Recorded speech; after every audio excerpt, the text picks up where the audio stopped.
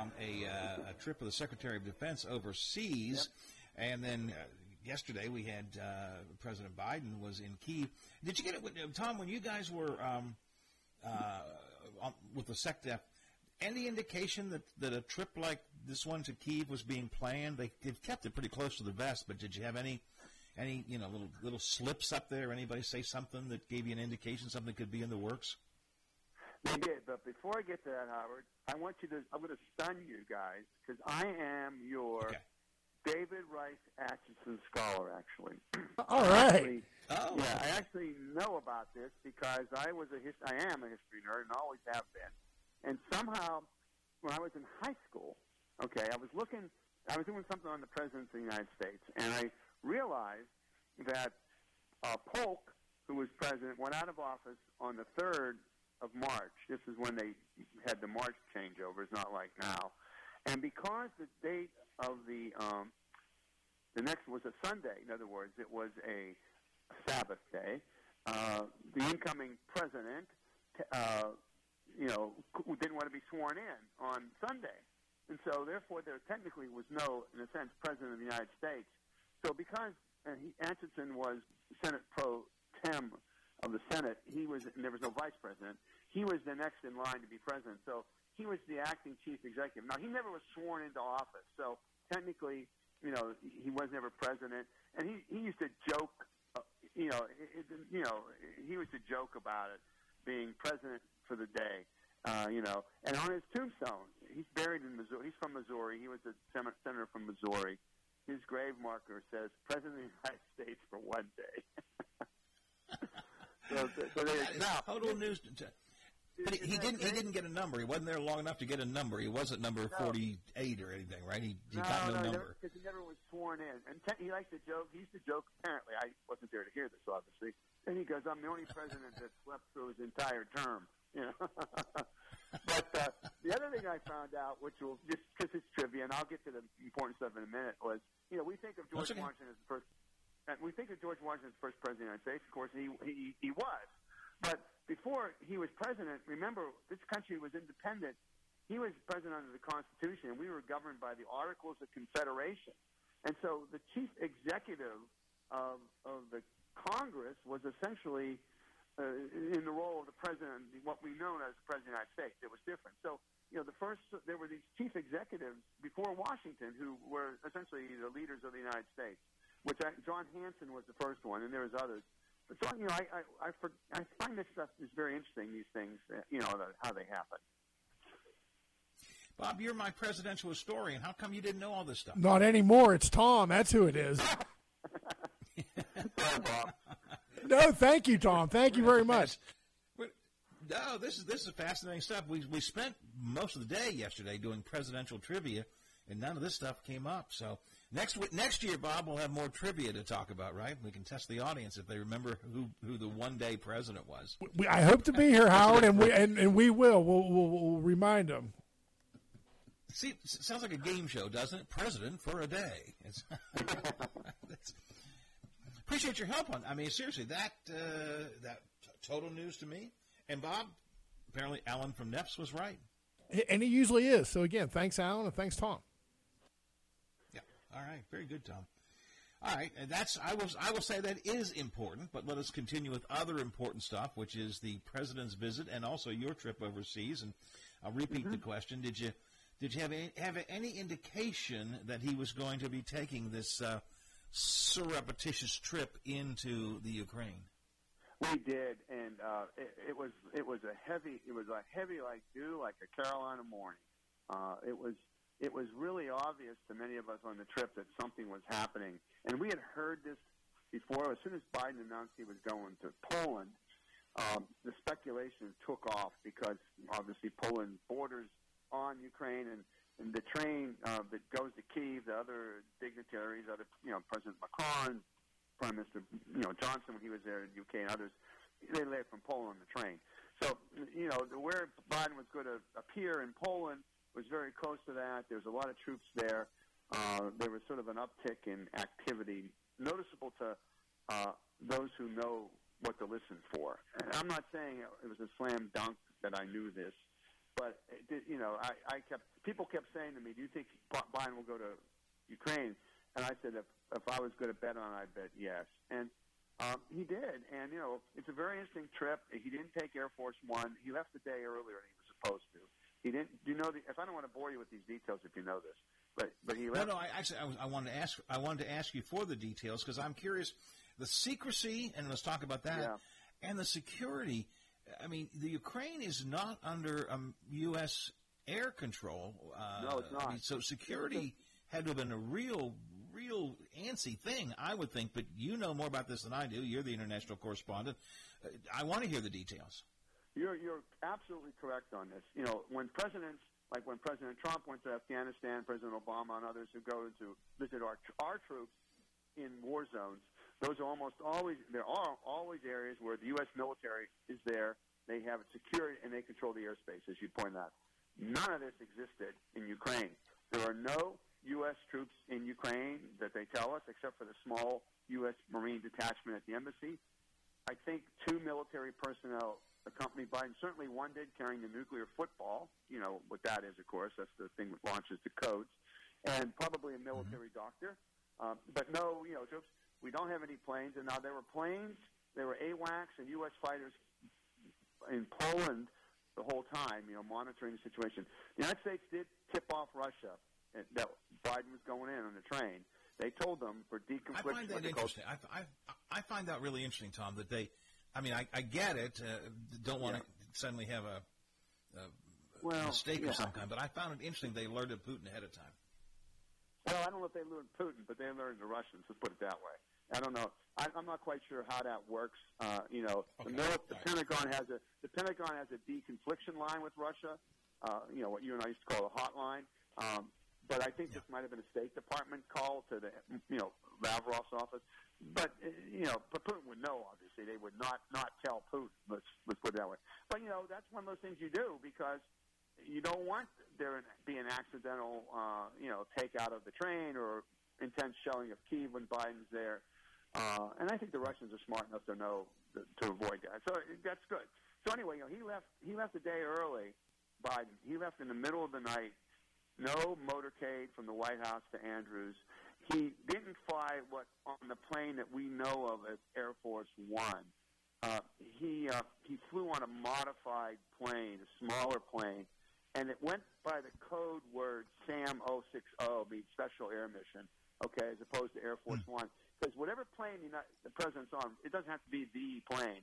He could be on wherever he is Air Force One, technically. Correct. On a cargo plane, whatever. So it left from Andrews, but it was down there and it refueled in Germany, and then it shut off its transponder, which is the device that you and I could follow. It's for the hour flight from Germany to the Polish border, and then he boarded the train for a 10-hour trip, overnight trip to Kyiv, 10 hours one way. And it's kind of the joke here because when Biden was a senator, he used to go home to Delaware every day on the Amtrak train. Amtrak Joe. And Amtrak Joe, right? People say, well, he's probably on Amtrak. He had a 10-hour drive train ride anyway, But he arrived there, Monday morning, 8 a.m. yesterday, Kyiv time, and he went in the motorcade. No one obviously, when people in Kyiv saw motorcade going through, they got suspicious, but 2 reporters went with them on this leg, and they had to turn over all their recording equipment, phones, et cetera, to the White House people, and they knew where he was going, obviously, and they weren't allowed to report until he was back in Poland. And it was. Let me see. I got to read. Sullivan went. Obviously, his Secret Service detail did go, but again, they're civilians. They're not. They're not military. So there you go.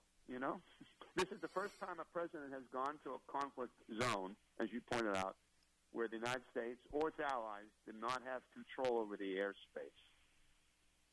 Well, there's clearly a statement that was being made by that, obviously, which I guess essentially means that even though we're not here, we, being the United States, we are with you. I assume that's the statement the president was making. Yeah. So it was a very symbolic, very important statement being made. Was there any value to this other than that? Were there I think he met with President Zelensky. Did they have He did. any serious conversations? Do we know what happened there? Are we looking at now sending more whatever? I mean, what other than symbolism, what came from this? Well, he did announce another aid package, another military aid package to Ukraine. By relative standards, it's a little bit smaller. I mean, not to you or I. It's about, let me get the number here, it's about $350 million, I think, in aid. Yeah, 460, excuse me. And it's a lot of ammunition and material like that. So he announced it there with Zelensky, and he met with others, of course. And they took a walk around Kyiv, and so people saw him there. Listen, to have the President of the United States show up in Kyiv for the Ukrainians is a big deal, and symbolically in honor, the year anniversary 1 year is this week on Friday. Biden back in Poland, of course, and he's making a speech maybe now or soon. Putin already made his speech about 2 hours ago.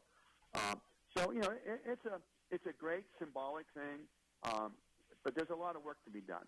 And I'll segue in a moment to my trip and other things of why I say that.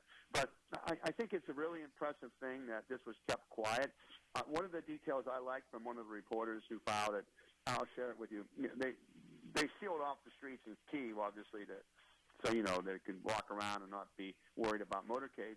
And the reporter said It was so quiet that when Biden and Zelensky were walking to the St. Michael's Cathedral, it was so quiet you could hear the crows, which and people in Kyiv were saying, we haven't heard the birds for so long, because of traffic. Wow.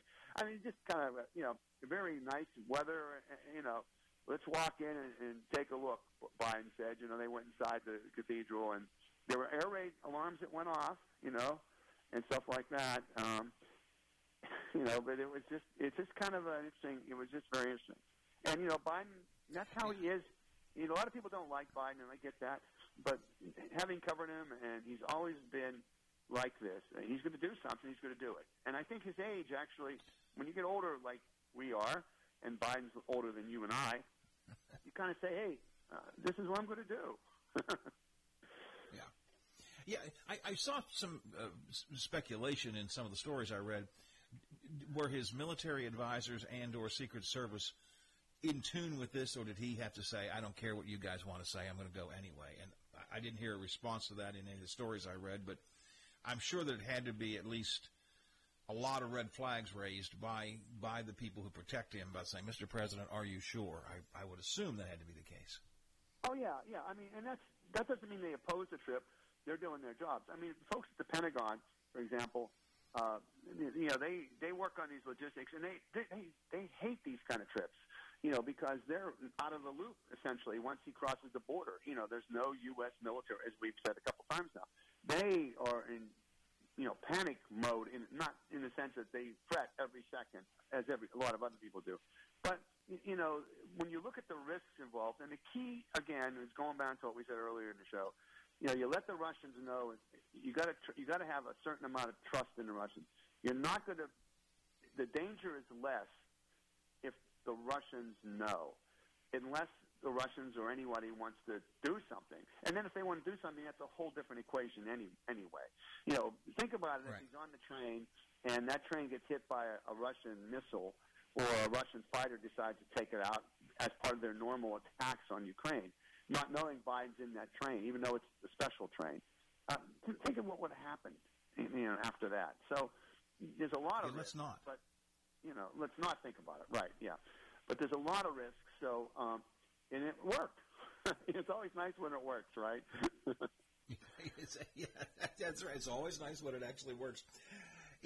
I want to stress again, then I want to get to your trip, but I just want to say again, so everybody gets this, this is not the same situation as when most American presidents, Democrat or Republican, go into a war zone where we have troops fighting and supports the troops, the people who, Trump going over for Thanksgiving or, whatever.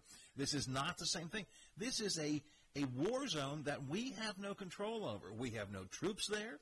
We have no air security there. We're in foreign territory, and here's the President of the United States walking boldly through the town. We don't even have troops around. I mean, That's an amazing thing, but you got to stop and think about it because it's too easy to let this fall into the same image as, again, Trump or Obama or Clinton or Bush or anybody else going to visit troops in our own war zone. This is a really different thing. Yeah, exactly. Let's not forget that other leaders of other countries have done the same thing, including and other members of our Congress, and Speaker Pelosi, for example, and Republican and Democratic members of Congress have gone as well, and they do the same route. They take the train in, and they have less fanfare, but still, it's not just an easy trip.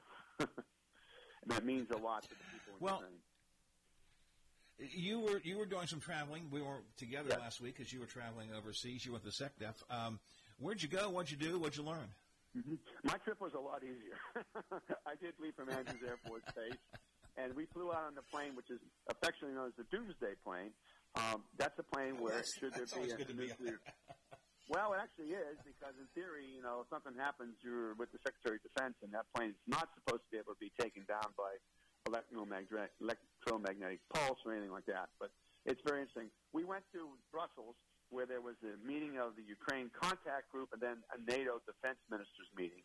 And then Secretary Austin went on to Tallinn, Estonia, one of the 3 Baltic nations that have been in the front line and fiercely arguing that we need to beat Russia and not just, keep the war going. And then he stopped on the way back on Friday from Estonia on his way back here to D.C.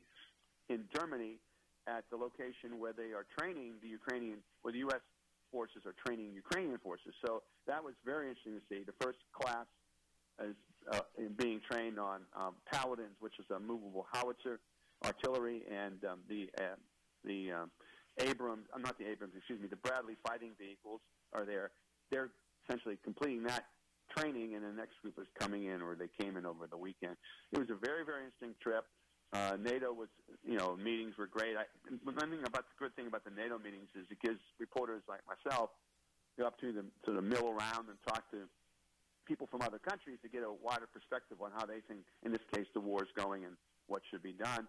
And the Estonians were just, I have this experience with all the Baltic defense folks, is they are outspoken. And I did an interview with one guy from the defense office who I had been playing tag with long distance, and I met him there. He says Putin's winning the war. I mean, you never hear that coming out from the Pentagon. No, you get a different perspective entirely. So it was a marvelous trip, and I never, on a personal note, I'd never been to Brussels, and the weather was very nice. We were there for three nights, which is unusual on a trip like this because there were so many meetings. And so I got to see a place in Europe that I had never been. So from a personal perspective, it was a good work trip, and I got a couple nice meals. Can't beat that. Can't beat that. No. All right, real quick, you alluded to this a minute ago. Yep. We are at the 1-year anniversary of the invasion. Yep. Where are we? The president was there. He says we stand with Ukraine. I'm sure, he was giving very positive. But where are we? Where are we a year later? If you talk to the Estonians, which I'll talk about again, they think that Putin's winning because he likes wars of attrition. He'll hang in there, and he'll hang in there, and he'll hang in there, hoping that the other side gets tired or just stops. And they point to Ukraine before with Crimea, South Georgia, etc. Just yesterday, sort of on this 1-year anniversary week, the foreign minister of Lithuania basically said the same thing. It's great. We're giving Ukraine support. We're keeping them in the game. He didn't use those words. But what's our plan to win? What's our plan for victory? And I think that's where we are now, Howard. Yeah, what's the end game? I think that's where we are now, where people are starting to say, oh, great, we kept Ukraine alive. Putin didn't take it over. They're getting stronger. Like you said, the troops are being trained. More weapons are going in. That's all important and all good. We're starting to get some financial aid together for Ukraine. That's good. But what's the end game? You put it very well. And no one's able to answer that question. And I think that's the question that needs to be answered. Well, 1 year in, we'll continue to have the reporting from you. I appreciate it, Tom. Thanks a lot. I'm glad you had a safe trip. And you flying? You doing any more traveling before we get together again? Or have you decided to become an international correspondent once again? No, it was fun. I got to tell you quickly, it's nice traveling with the Secretary of Defense. You don't have to worry about customs. You know, you get a motorcade from the airport to your hotel. That's all very nice. It spoils you, so I think I'll just wait. Okay. All right. Tom, appreciate the info. Good reporting today, as always. We'll talk to you again next week. Thanks a lot. Thanks. Bye-bye. All right, Tom Squitieri from our Pentagon reporter and international correspondent here, just back from a trip with the Secretary of Defense overseas, and of course reporting on Biden's trip to Kyiv as well. Bob, like I said at the end of that, you got to stop and think. This is not the same thing as going into our war zone where we have troops who can protect. We have planes and all sorts of military, security. It's going literally into a no man's land. Kind of like one of those strategies where you're hiding in plain sight. You don't make a big deal out of it, where people just don't notice you, really. Right, exactly. I mean, broad daylight yesterday, he's walking through the middle of town. And I get it. We let the Russians know that this was going to happen because you didn't want them to be, I won't say by mistake, not that. You didn't want them to decide that, Monday's the day we should do some bombing in Kyiv again. You didn't want that. If the president's there, at least we hope you don't. Conversely, if it hit Putin the wrong way, it could be the day he says, why don't we go hit Kyiv while the president is there? Dangerous stuff. But I think it certainly made a powerful statement for those of us who believe that it's important to support Ukraine.